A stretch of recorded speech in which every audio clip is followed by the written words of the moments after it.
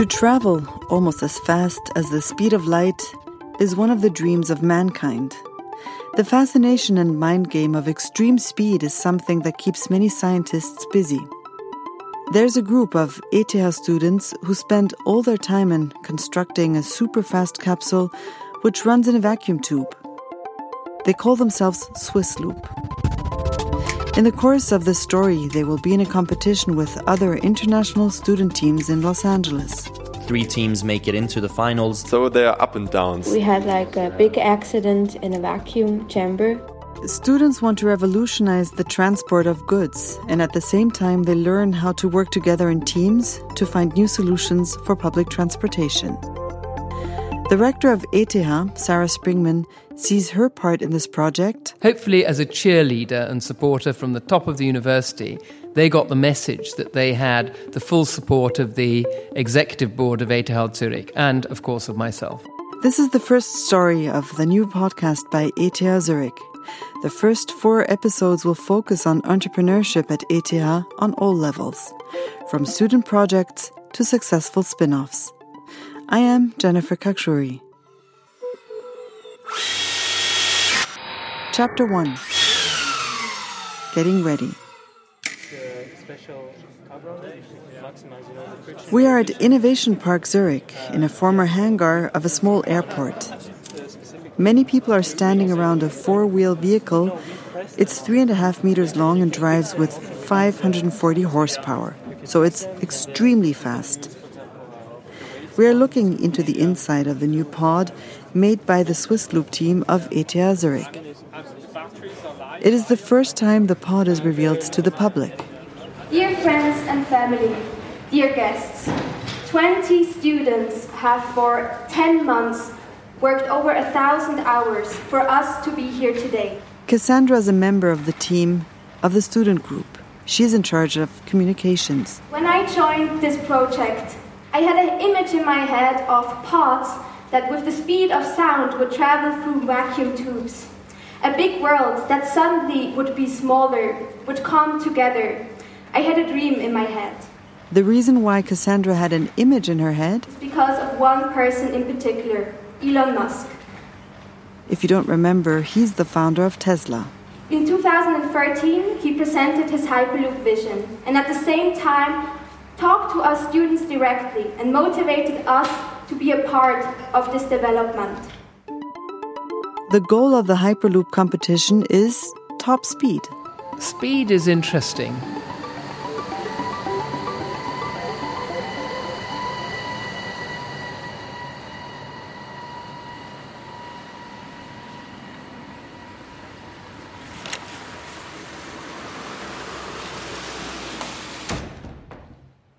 My name is Luca Di Tizio. I was born in 1993. Luca Di Tizio is sitting in one of the Swissloop offices, only a few meters away from the main building of the ETH Zurich, in a very old building. We were given 2 of these offices, which are about, I'd say, 4 meters high and beautiful windows and very shiny, sometimes hot in summer when the light shines through. Luca earned his bachelor's degree at ETH in mechanical engineering, and he's pursuing his master's degree now. During the past 2 years, he didn't spend all his time studying.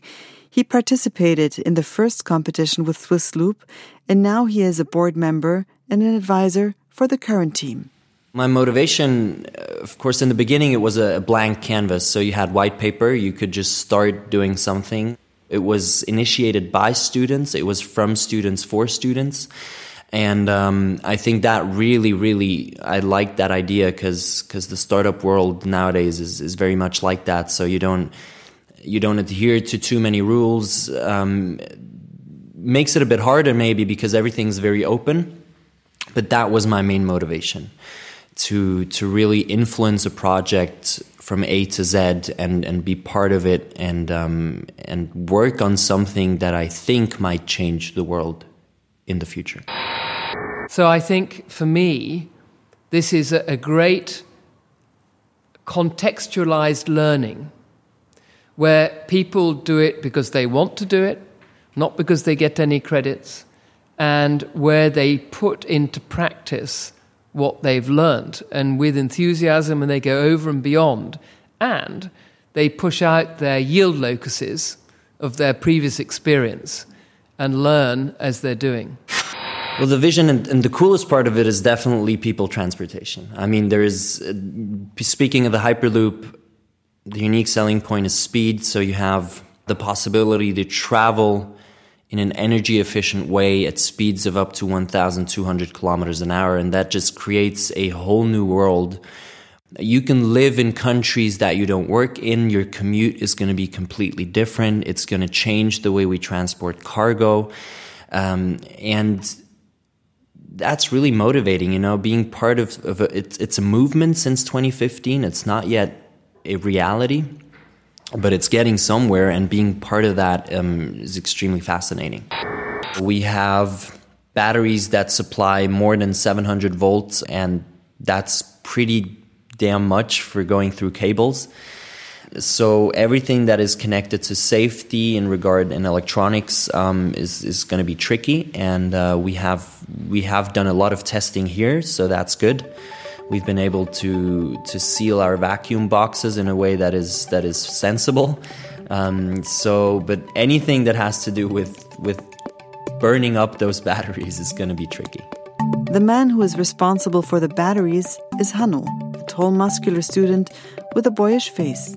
He's working in a separate building in the suburbs of Zurich, where the team built the pod together, and also the dangerous batteries. I'm somehow responsible that all the electronic stuff works nicely together, and also the communication to the inverters, which then power the motors. Listen up.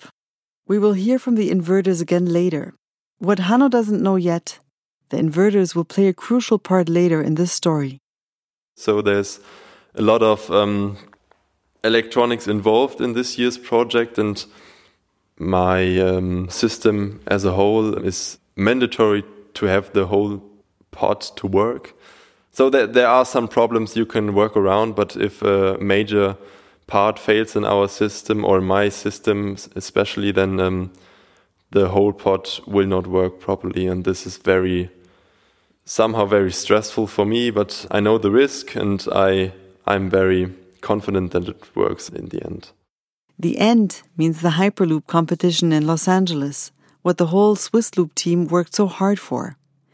How does Luca feel? What are his emotions as a board member and troubleshooter regarding the competition? Definitely anxiety somewhere, because you've worked with a lot of support from a lot of people for a long time, and seeing that really winning or being good at the competition is your goal, and that's what you want to achieve. So my main emotion is going to be a positive one. It's going to be definitely a feeling of achievement, because we've made it until there, and that's a big win already. But when we're there, we just put our heads down, nose to the grindstone, stay focused, and execute our steps the way we've planned them. Once the team is in LA at the headquarters of Elon Musk's SpaceX and the Boring Company, they first have to show that the pod is safe. There are tests, for example, which are quite trivial. Does the machine fall apart? Can you shake on it a bit? Does it work? Does it drive? Then there are more sophisticated tests related to the vacuum and the electronics. The 3 teams with the best test results make it into the finals and get a 2-hour time slot in the vacuum tube. Most of the teams have not been inside the tube with their current prototype, so you get one run, and looking at top speed, in the end, the winner is chosen. In the first year, Swissloop got into the final and placed 3rd. Being in the final again, just as last year, is our goal.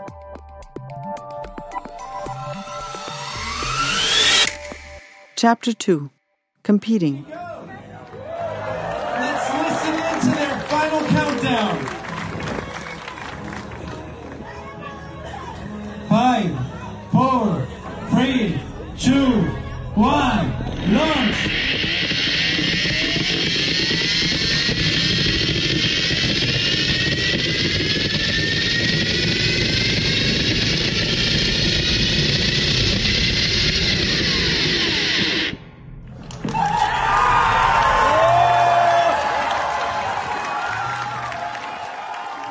Los Angeles in July. Will the dream of the Swiss Loop team come true? The tests for the ETH pod are very successful. We were the first team to get into the Hyperloop tube for a test ride, and then I didn't hear from the team again. Neither did Sarah Springmann, the rector of ETH Zurich. They have a bit of a habit of disappearing into some black hole for a while. Especially when things aren't going so well. It wasn't until Saturday, the last day before the final, when I got a voice message from Cassandra, the communications manager. Hey everybody, sorry for not getting back to you earlier. This week was quite crazy. We are in the point in the competition where we don't know if we can proceed. We had like a big accident in a vacuum chamber. We had some problems caused by the inverters, and we basically shortened one battery. Hey, remember the inverters? Yeah, I mean, it was, of course, a drastic turn of events that we had on that day. Very frustrating because the problem itself was a short circuit inside the inverter. So the inverter was a board part, and because of a manufacturing fault inside the board part, our pod was not able to work anymore. Sadness. We knew that the cells are damaged and cannot be used anymore. Our journey was done there. The batteries were the only power supply that we had. They were worth in excess of $20,000, excluding all of the work that went into designing them and into manufacturing them. The pod was out of the competition. The Swiss Loop team could only watch the final from a platform like the rest of the audience. And the students from Zurich had to see their Swiss competitors from Lausanne getting in on third position. The team from Delft in the Netherlands came in second, and the odds-on favorite from Munich, Germany, came in first again, like last time.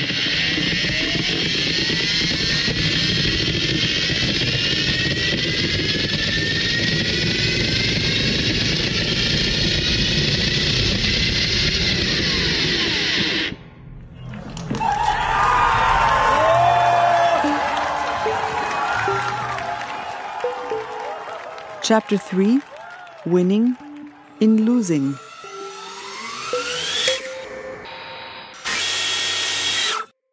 They put everything back together, they prepared the pod for the shipping, they communicated what the issue was, wrote the statements, did the interviews and so on. And they told everyone on the team what went wrong and why. Of course, some people, especially the people who were not there for engineering, didn't quite catch on to that because it's, failure is always an option. For me, what's important is not so much the end result, but the fact that they tried and that they will have learnt something because they didn't succeed. There are a lot of issues that the vacuum and that this very high speed and high acceleration bring with it that just make failure a daily challenge. On a much more general level, Sarah Springmann believes that traveling with pods, like the one Swiss Loop created, could actually become reality sooner than we think. There is a lot of work that needs to be done, but I believe that the technical solution is actually not that far away, like many things we try and do in this world, but the social side and the security side and the political side and all of those other things that are more on the soft side of things are where the main problems will lie in the future. By the way, talking about the future and building speed pods, the not very successful competition in LA was a huge success for one of the Swiss Loop members.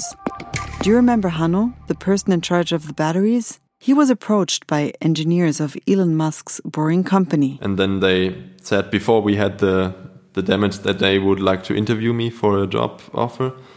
And then all the bad stuff happened and we tried to do that first. And afterwards I asked if they still were interested in doing an interview. I was unsure, but they weren't. So they said that they were very impressed also by how I handled all the stuff with the damage itself. They were even more impressed after the damage than they were before. So that was kind of good, I guess. And as far as I know, they sent out 4 job offers in total for the competition. So 4 out of maybe 300 people got a job offer. And I was blessed to be one of them. So I somehow saw that I cannot really decline the offer. Okay, we get it. This is a once-in-a-lifetime chance. But what about his girlfriend in Zurich? Yeah, that's an issue. But still, she said she would support me either way. That, of course, means that I would have to move out and move to LA. But she understands my decision. But still, it was tough. As soon as he gets his visa, Hanno, with his bachelor's degree from ETH Zurich, will work full-time as one of 3 electronic engineers at the Boring Company in LA. Since that's a full job and I won't have any time left, I will do my master's. Not yet. It's a very open contract, but still, I don't know, maybe if it's not good working there, you don't know. I guess it will, but still, if there are some issues, I would come back and start my master.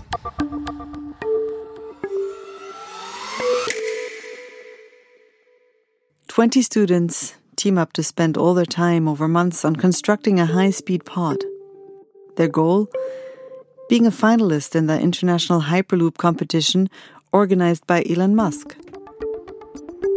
Their vision? High-speed transportation of goods and people in vacuum tubes. They hoped for success, but they failed. But that's part of life as a scientist. I can promise you that even though I'm the rector here, I didn't win everything in my life. And what's more, sometimes I go and talk to the students about the times that I didn't succeed and why, and the fact that actually one should just get on with it and do the next thing. This is the first episode of the new podcast by ETH Zurich, produced by Tis Wachter's Audio Story Lab and by me, Jennifer Kakshuri. Music, sound design and mastering by Luki Fretz.